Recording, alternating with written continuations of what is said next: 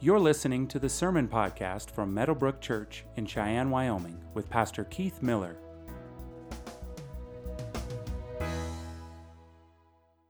The scripture reading for today is found in Ephesians chapter 1, beginning with verse 15 through verse 23. For this reason, I too, having heard of the faith in the Lord Jesus, which exists among you and your love for all the saints, do not cease giving thanks for you, while making mention of you in my prayers, that the God of our Lord Jesus Christ, the Father of glory, may give you a spirit of wisdom and of revelation in the knowledge of him. I pray that the eyes of your heart may be enlightened, so that you will know what is the hope of his calling, what are the riches of the glory of his inheritance in the saints, and what is the boundless greatness of his power toward us who believe. These are in accordance with the working of the strength of his might, which he brought about in Christ when he raised him from the dead and seated him at the right hand in the heavenly places, far above all rule and authority and power and dominion, and every name that is named, not only in this age, but also in the one to come. And he put all things in subjection under his feet, and made him head over all things to the church, which is his body, the fullness of him who fills all in all. Let's pray. God, I thank you for this day. I thank you that we can dive into your word. I thank you for Ephesians chapter 1. God, I thank you for how it shows us what it means to be a Christian. God, I thank you for how it shows us what it means to be the church. And now, God, I ask that you will prepare our hearts, soften our hearts for your word, that you will give us eyes to see and ears to hear. God, I ask that you do the thing that you are capable of doing in the lives of all those who are a part of Meadowbrook and those even outside Meadowbrook that are a part of your church, the bride of Jesus Christ. Have your way with us. It's in Jesus' name we pray. Amen. Well, the title of my message is The Three Whats of the Christian Life. And really, I just want to focus on verses 18 through 19. We'll look at the surrounding verses, verses 15 through 17, and the verses that follow verse 19, verses 20 through 23. But I really want to focus and hone in on verses 18 and 19 with the time that we have today. Let me begin by sharing a story that comes to mind. I heard a story about a baby eagle who fell out of his nest and landed in a chicken coop. And the mom forgot about him, I guess. Maybe thought he was dead, who knows. But the eagle grew up in the chicken coop, and he grew up thinking that he was a chicken. He clucked like a chicken, walked like a chicken. All the things that a chicken would do, the eagle did, thinking that he was a chicken. He would look up into the sky, and he would see these birds just soaring way above the trees. And he asked his fellow chickens, what were those things flying up above the trees? And they said, well, those are eagles. Those are eagles, and we're not eagles. Well, the baby, or the eagle, as he grew up, he wished that he could fly like an eagle, not knowing all along that he indeed was an eagle. Now, illustrations fall short. They just fall short when it comes to trying to use an illustration to help us understand who God is or to understand his word. But when I think of that story, I think of the church, and I think a lot of Christians are living like chickens in the chicken coop when they're designed to soar like eagles. Now, what I mean by that illustration is not that you can do anything you set your mind to. What I mean by that illustration is simply this, that you were dead in your sins and your trespasses, and God made you alive in and through his son, Jesus. Those are the first 14 verses of Ephesians.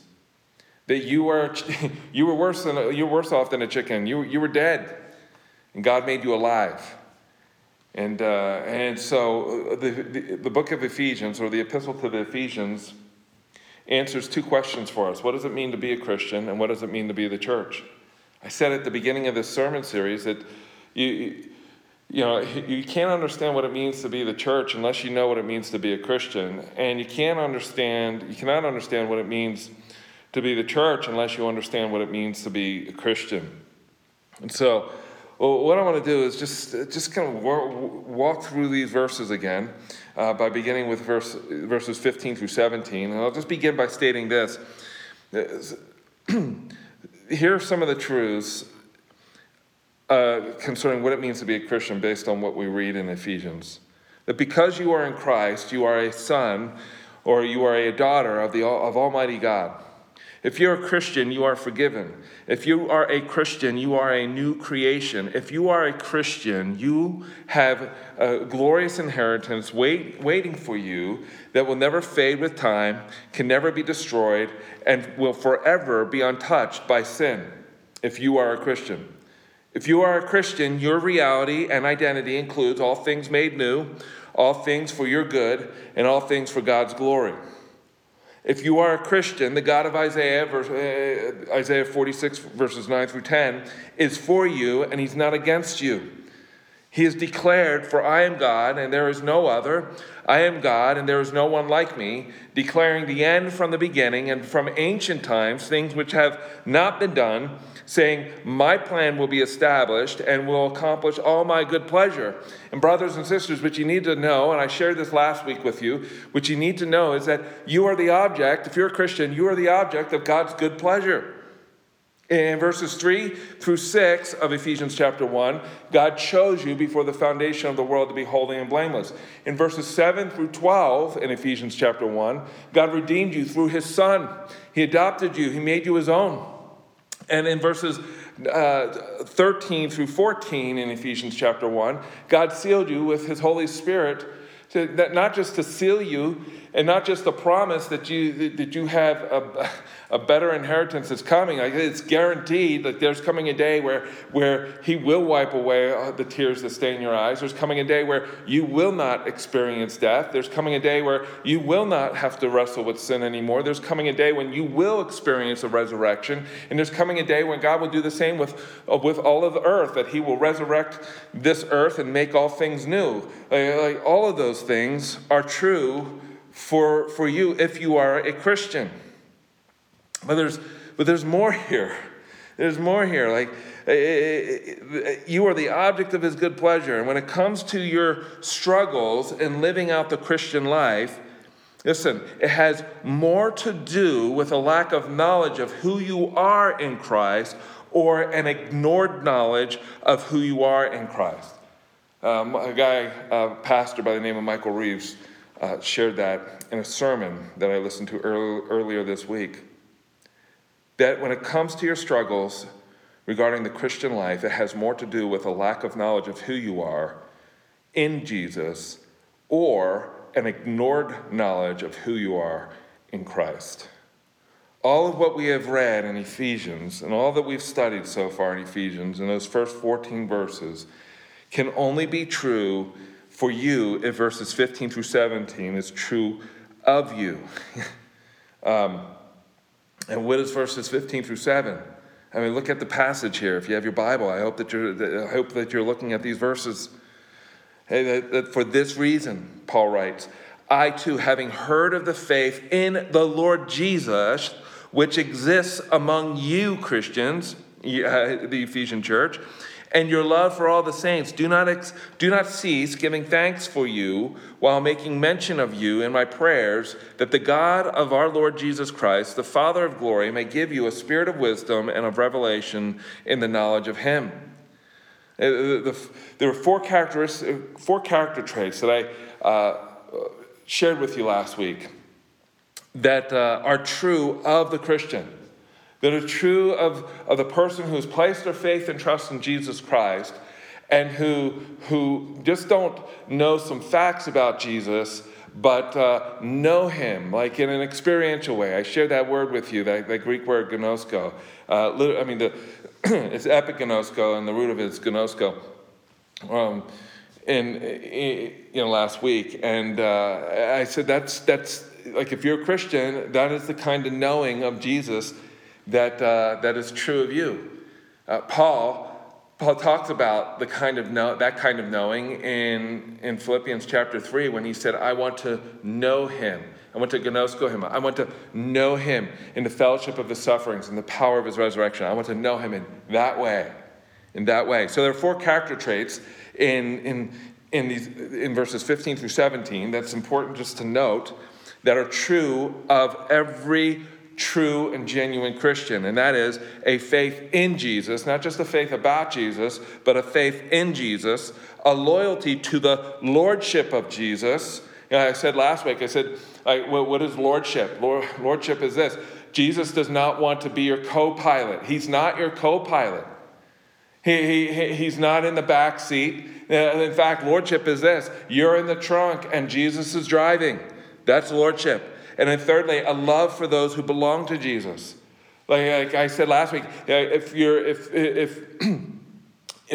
you're mistreating your brother or your sister in Christ, if you're unwilling to forgive your brother or your sister in Christ, if you hate your brother or your sister in Christ, then something is wrong with your vertical relationship with God. Just read 1 John sometime, the epistle of 1 John sometime.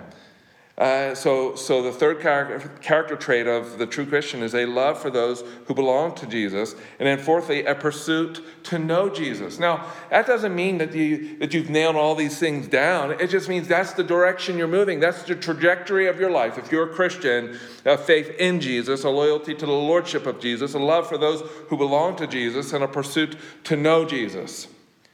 And so now we're set up for these verses. And what I'd like to just share with you briefly before we get into these three amazing things that Paul prays for here, that we should pray for ourselves, that we should pray for others. Before we get there, I just want to mention that in these verses, there are 2 types of knowing for the Christian. I made a big deal about ginōskō, rightly so. I made a big deal about ginōskō. That to know Jesus, to know Him in the ginōskō kind of way. I shared with you last week. It's the relation in the Greek version of the Old Testament. The word that's used for Abraham knowing Sarah is ginōskō. He had an encounter with Sarah in a covenantal way. It was more than just him knowing some facts about her. He had a relationship with her, and vice versa. So I made a big deal about that. That's in verse 17. That the God of our Lord Jesus Christ, the Father of glory, may give you a spirit of wisdom and of revelation in the ginōskō, in the knowledge of Him. And so that's the one word. And then Paul uses a completely different word for know in verse 18, and that's oida. It's oida. What is oida? Oida is, it can be an experiential knowledge, but it's the kind of knowledge where you discover some facts, you discover something, you learn something about something, and you are confident about that something. Most of you, that worship and gather at Meadowbrook have been here at least since January, and if you were here during December, you remember the red chairs that we had. Some of those chairs were pretty sad. They're old chairs. I don't know how old they are, but they're old. And some of them were falling apart.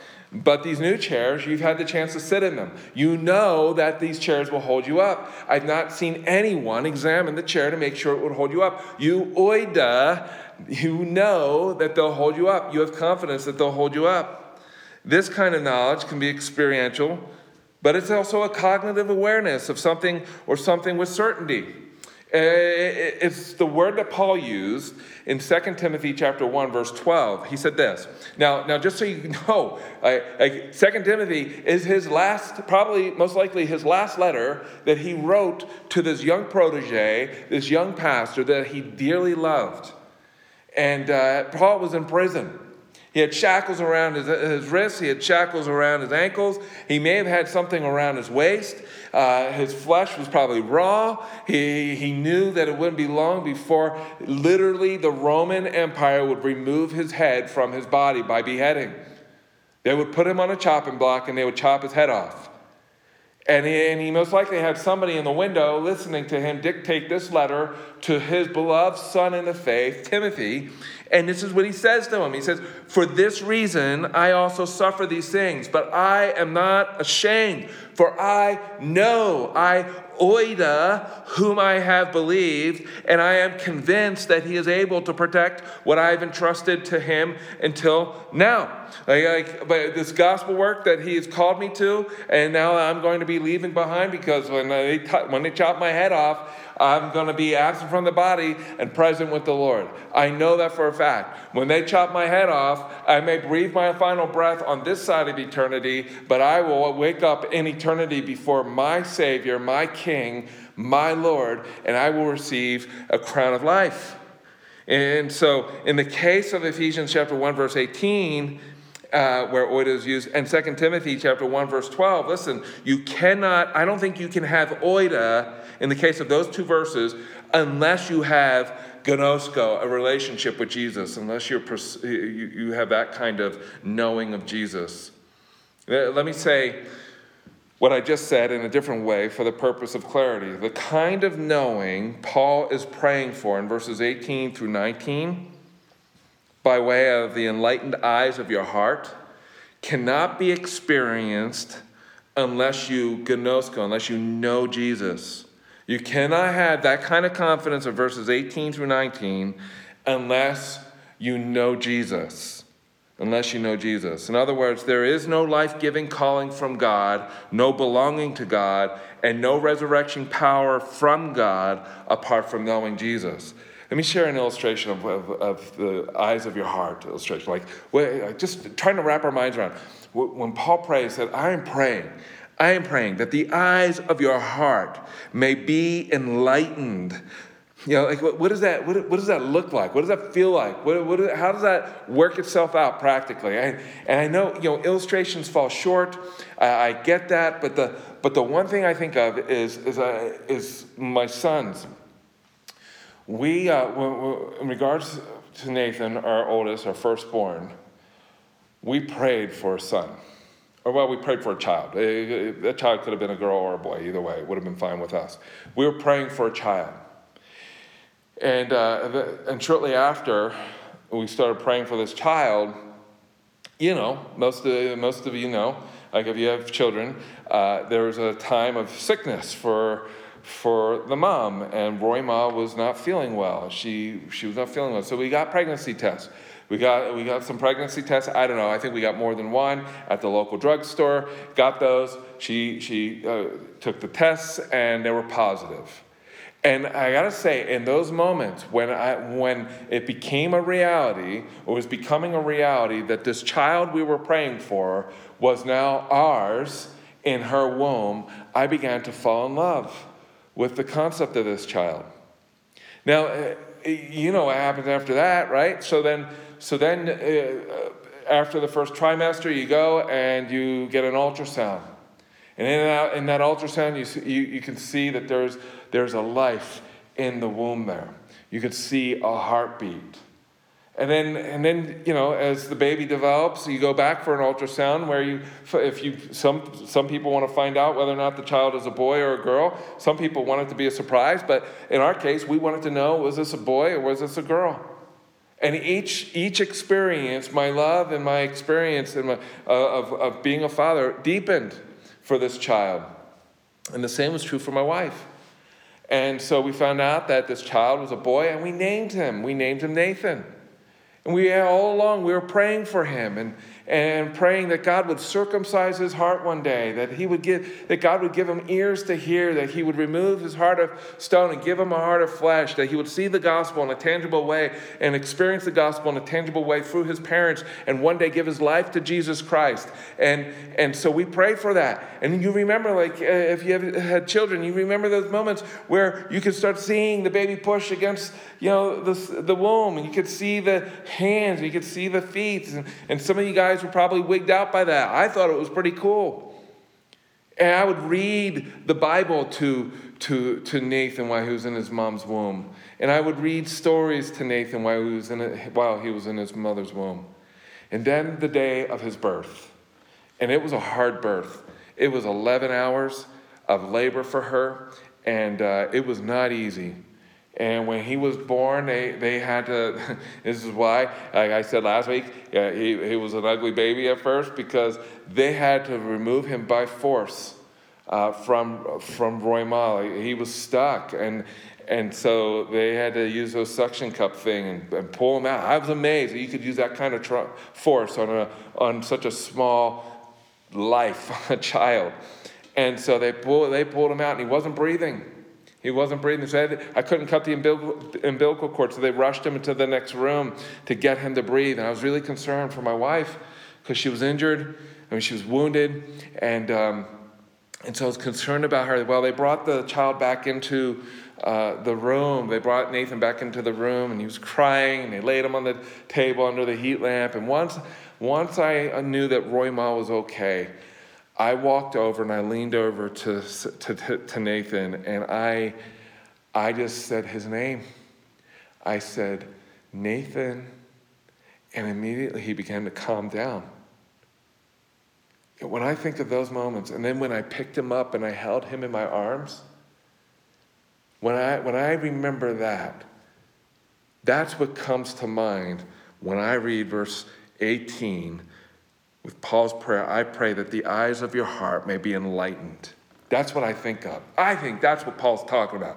That kind of experience. It's ginōskō and it's oida. It's knowing Jesus and it's being confident of who Jesus is. And so I just want to, with you, just unpack these three blessings that Paul prays for the Ephesian Christians. These three blessings that are for you and they're for me. And the first is what is the hope of his calling? What is the hope of his calling? Look at that. It's so important that you see this in your Bible. Verse 18. So that you will know what is the hope of what calling. Does he say your calling? No, he doesn't say your calling. Look what he says here. Look at how he's very intentional about the words that he chooses here. So that you will know what is the hope of his calling. Who is the his here? It's God. It's the calling of God upon your life. It's Ephesians chapter 1, verses 3 through 6. It's that calling that before God invented dirt, he chose you. He chose you before the foundation of the earth. He chose you. He set his affection upon you. That's not Pastor Keith talking. That's the Bible. That's Ephesians chapter 1, verses 3 through 6. There's nothing controversial about that. He chose you, the God no one is like this God. He declares the end from the beginning. And he accomplishes all his good pleasure. That God chose you, Christian. He chose you. And think about this. If your salvation and faith is rooted in the call of God that predates earth itself, then don't you think that God is doing something in your life that is much bigger than anything that you may suffer on this side of eternity? All that stuff that's happening in your life, I don't know what it is. I know some of you are going through some hard stuff. I know some of you are dealing with some significant things in your life. Some of you are dealing with diseases. Some of you are dealing with broken relationships. Some of you are grieving over the death of a loved one. Some of you are dealing with addictions. You're dealing with some hard stuff. But listen to me. The God who spoke the galaxies into existence, before he spoke them into existence, he chose you. He chose you. He set his affection upon you. So Paul is praying that I just want you to wrap your mind around that, Christian. I want you to wrap your heart around that. I want you to wrap your arms around that reality. That is the hope of his calling upon your life. Paul elaborates on this very point in Romans chapter 8, verses 28 through 30. And we know that God causes all things to work together for good to those who love God, to those who are called according to his purpose. For those whom he foreknew, he also predestined to become conformed to the image of his Son, so that he would be the firstborn among many brothers and sisters. Now listen. Okay, listen to this. And these whom he predestined, he's talking about you, Christian. These whom he predestined, he also called. And these whom he called, he also justified. And these whom he justified, he also glorified. That's talking about you. What is the hope of his calling? Romans 8:31. So Romans 8:30. These whom he predestined, he also called, and these whom he called, he also justified, and these whom he justified, he also glorified. Romans 8:31, if God is for us, who can be against us? That is the hope of his calling. God called you, therefore he is for you, Christian. Well, what does that mean practically? Well, Jesus said this to his disciples. This is what it means practically. But you will be betrayed even by parents, brothers, and sisters, other relatives and friends, and they will put some of you to death. They will put some of you to death. Peter, they're going to put you to death. Thomas, they're going to put you to death. James, they're going to put you to death. All of you except for John, they're going to put you to death. And John, you're going to suffer. You're going to suffer. It's going to be hard for you. Some of you, they will kill, Jesus said. Some of you, they will kill. They will put you to death, and you will be hated by all people because of my name, and yet not a hair of your head, listen, not a hair of your head will perish. That is the hope of his calling. He predestined us to adoption as sons and daughters through Jesus Christ to himself. That's verse 5 of Ephesians chapter 1, according to the good pleasure of his will. And he's for you. He's not against you. Listen. The hope is yours because the calling was his. The hope is yours because the calling upon your life was his. You were dead. And how dead is dead? It's dead. And he made you alive in Christ Jesus out of his great love and out of his great mercy over you. The hope of his calling is rooted in this reality. God's infinite love for you, Christian, is as great as his infinite sovereignty. His infinite love for you is as great as his infinite sovereignty for you, Christian. Which leads me to the next point, which this is just great. Like, what is the riches of his inheritance in the saints? It's a statement. I'm praying that the eyes of your heart would wrap your mind around, wrap your heart around, wrap your arms around, and hold it close to your person.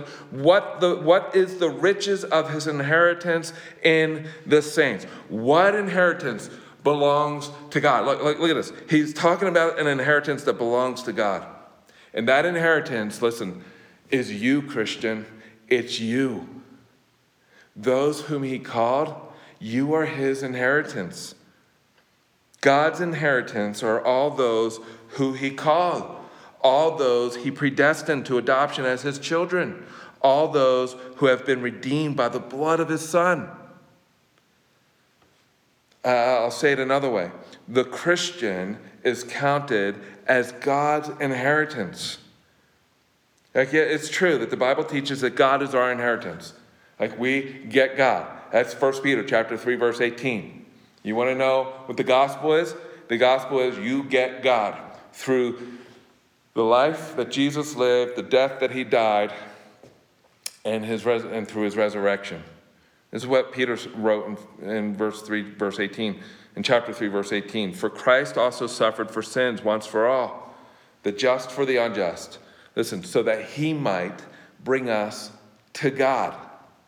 Heaven's not heaven because you get to see your loved ones. Heaven is not heaven because you don't get to experience death anymore. Heaven is not heaven because you don't have to struggle with sin anymore. Heaven is only heaven because you get God. And he removes all the obstacles that get in your way to enjoy him forever. But in this verse, Paul is making an explicit statement. We are God's inheritance, and that is good news. That is good news. In what ways are we God's inheritance? For starters, we're told in the first 14 verses that God chose us as a father. To redeem us through his Son, to seal us through his Holy Spirit, for the purpose of making us his holy and blameless adopted children with all the rights that come with being his children. In Ephesians chapter 1, verse 14, this is what we read. Like, the Holy Spirit is a first installment of our inheritance in regard to the redemption of God's possession. So in those verses, we receive an inheritance. We're promised there's coming a day we'll experience a resurrection. That's part of our inheritance. There's coming a day where we will not struggle with sin. Where there's coming a day where we will not grow old. There's coming a day where all things will be made new. But we're his possession. And that's what it means to be his inheritance. 1 Peter chapter 2, verse 9 says this, "But you are a chosen people, a royal priesthood, a holy nation, a people for God's own possession, so that you may proclaim the excellencies of him who has called you out of darkness into his marvelous light." Yeah, you are a people for God's own possession. And 1 Corinthians chapter 6, which is dealing with sexual ethics in the church among Christians, it says, "Do you not know that your body is a temple of the Holy Spirit within you?" So don't sleep around. Don't have sex with a bunch of people. You're called, if you're not called to be celibate, you're called to be in a relationship through a covenantal bond relationship in marriage between a man and a woman, committed to each other for life. To enjoy what it means to have, phileo, which is friendship love, which develops into agape, which is unconditional love. And the fruit of phileo love and agape love is eros, erotic love, in the context of marriage. It's a gift from God. And he says this, "Or do you not know that your body, the temple of the Holy Spirit within you, whom you have from God, and that you are not your own, for you have been bought for a price. Therefore glorify God in your body." You're bought with a price. You're bought for a price. That price was Jesus on a cross in your place for your sins. Well, what are the riches of the glory of his inheritance? We are. We're his inheritance. Yeah. Let that settle upon your heart. Like if you were God's inheritance, listen, if you are God's inheritance, he will get what belongs to him. What are you going to do? Hey, how do you pry what belongs to him out of his hand? Hey, how do you pry the fingers off of those who belong to God? The fingers of one who is omnipotent, all-powerful, all-knowing. The God that's described in Isaiah 46, who declares the end from the beginning, and who will accomplish all his good pleasure. Like if we are God's inheritance, he will get what belongs to him, and no one, absolutely no one or no thing, no demon, no power, no authority, no government, not Satan, and not even death will keep God from receiving his inheritance. Now, against the backdrop of that reality, wrap your arms around this, wrap your mind around this, wrap your heart around this, what Jesus said. He said, "My sheep," in John chapter 10, verses 27 through 29, he said, "My sheep listen to my voice, and I know them, and they follow me, and I give them eternal life, and they will never perish." Well, how do I know that I will never perish, Jesus? Well, hold on. Let me tell you, Jesus says. "And no one will snatch them out of my hand," Jesus says. And he continues, "My Father who has given them to me is greater than all, and no one is able to snatch them out of the Father's hand." That's why I love Romans chapter 8, verse 1. "There is therefore no condemnation for those who are in Christ Jesus, our Lord." What can separate us from the love of God that is in Christ Jesus? Can anything? No, nothing. So if you belong to Jesus, you are God's inheritance. And it's the Father who sings over you, as we read in Zephaniah chapter 3, verse 17. I mean, think about these words. Like, literally, the God of all creation is singing over you. The Lord your God is in your midst, a victorious warrior. He will rejoice over you with joy. He will be quiet in his love. He will rejoice over you with shouts of joy. God sings over you, Christian. He sings over you. You are his inheritance. You are his inheritance. Listen to the reality that you are God's inheritance, and that is rooted in God's infinite love that is equal to his infinite power, and that love has been, is being, and will forever be lavished upon you. He's for you. He's not against you. Like, mark my words, the one who declares the end from the beginning and from ancient times, things which have not been done, saying, my plan will be established and I will accomplish all my good pleasure, will inherit his inheritance, period. Or maybe instead of a period, put an exclamation point at the end of that. He will receive his inheritance. Which leads me to the third blessing here that Paul prays for, and that is, I want you I'm praying that the eyes of your heart will see this and know this. And what is this that I want you to know, Paul writes? What is the boundless greatness of his power toward us who believe? Like, Paul just puts words together to just stress what kind of power that God has given towards us who believe. Like, the third and final thing Paul prays for was that the eyes of our hearts would be enlightened for the purpose of knowing the boundless greatness of his power toward us who believe. These are, he goes on, he continues, these are in accordance with the working of the strength of his might, which he brought about in Christ when he raised him from the dead and seated him at his right hand in the heavenly places. I like the way the NIV translates verse 20. That the power is the same as the mighty strength he exerted when he raised Christ from the dead and seated him at his right hand in the heavenly realms. Brian Chappell, who's a pastor and a theologian, said this of this verse. He said, the promise of God's affection is not our only hope. Like, the promise of God's affection is not our only hope. Paul also prays for the Spirit to give eyes to see God's incomparably great power for us who believe. The promise is not only for an inheritance to come, but of power, great power for us. For us. I mean, think about it. Who can avoid the power of death? No one. Yet there was one who conquered death. And you know who that is. It's Jesus Christ. He conquered death. God the Son conquered death for us and in our place. And then he was raised from the grave. And this power that raised Jesus from the grave is this power that God has made available to us through his Holy Spirit. That's why you're sealed by the Holy Spirit and baptized by the Holy Spirit.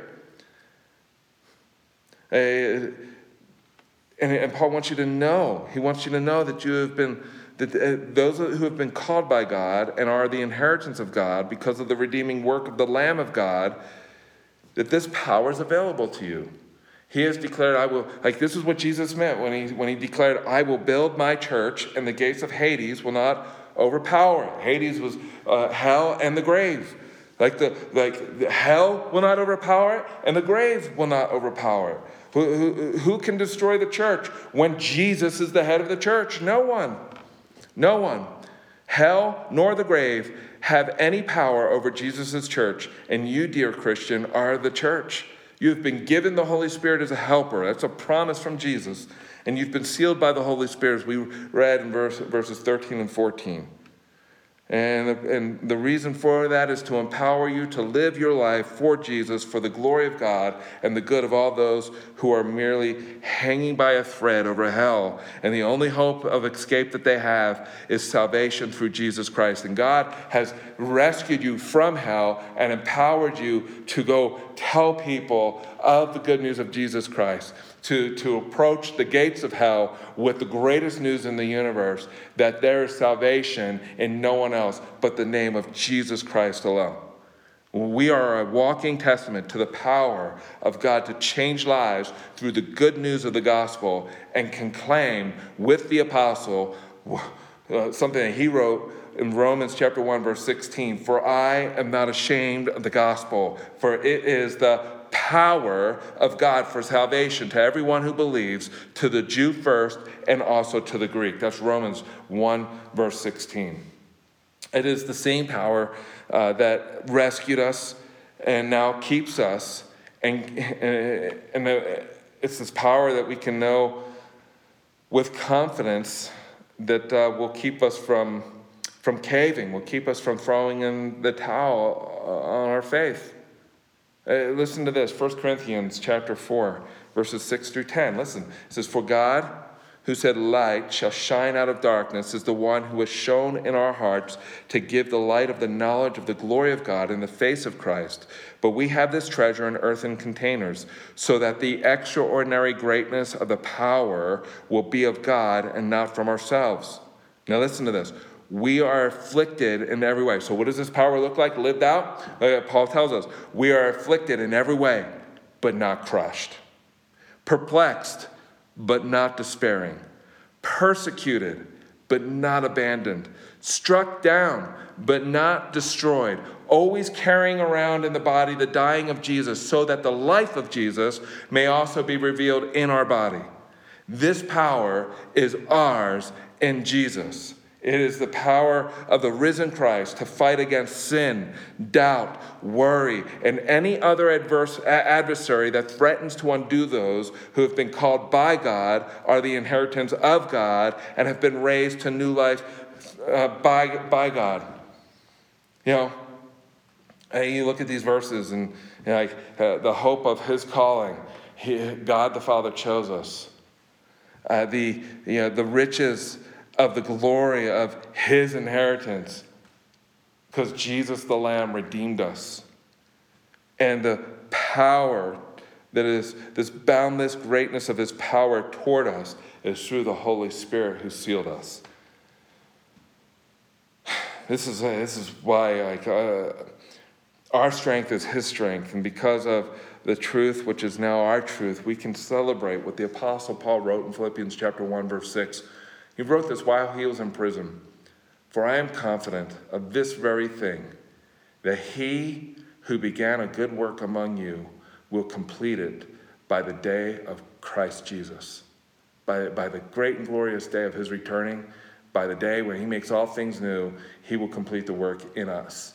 Your job, the loss of your job, the job that you have, that disease that you found out that you have, a failed relationship, a moral failure in your life, like all those things that you can think of in your life, reasons that the enemy would try to give you, try to deceive you into believing that God is disgusted by you. You can know this, that God is doing a work in and through you, and he will receive his inheritance. He will complete the work he is doing in you because he called you, because you are his inheritance, and because he empowered you to live the life that he has called you to live. Just read Ephesians chapter 2, verse 10 sometime. Think about this. Like this is what he's doing. I'll read it for you. It is, "For we are his workmanship, created in Christ Jesus for good works, which God prepared beforehand so that we would walk in them." Amen? Let's pray. Father, thank you so much for your word. Thank you for the truth of your word. Thank you for the glorious truths of these verses for your church, God. May we wrap our minds around them. May we wrap our hearts around them. May we wrap our arms around them and hold them close to us. God, enable us to see these truths with the eyes of our heart for your glory and for the good of all those around us. And if there's anyone listening to this sermon who does not yet know you because they do not yet know your Son, God, I pray that they would hear these words, that there is salvation found in no one else but the name of Jesus the Christ. That Jesus, your Son, said, "I am the way, the truth, and the life, and nobody comes to the Father except by me." That if you confess with your mouth Jesus is Lord and believe that you, O God, raised him from the grave, that all who believe that will be saved. That will be saved. And it's in Jesus' name we pray. Amen. Thank you for listening to the Meadowbrook Church podcast. For more information about our church, visit meadowbrook.org.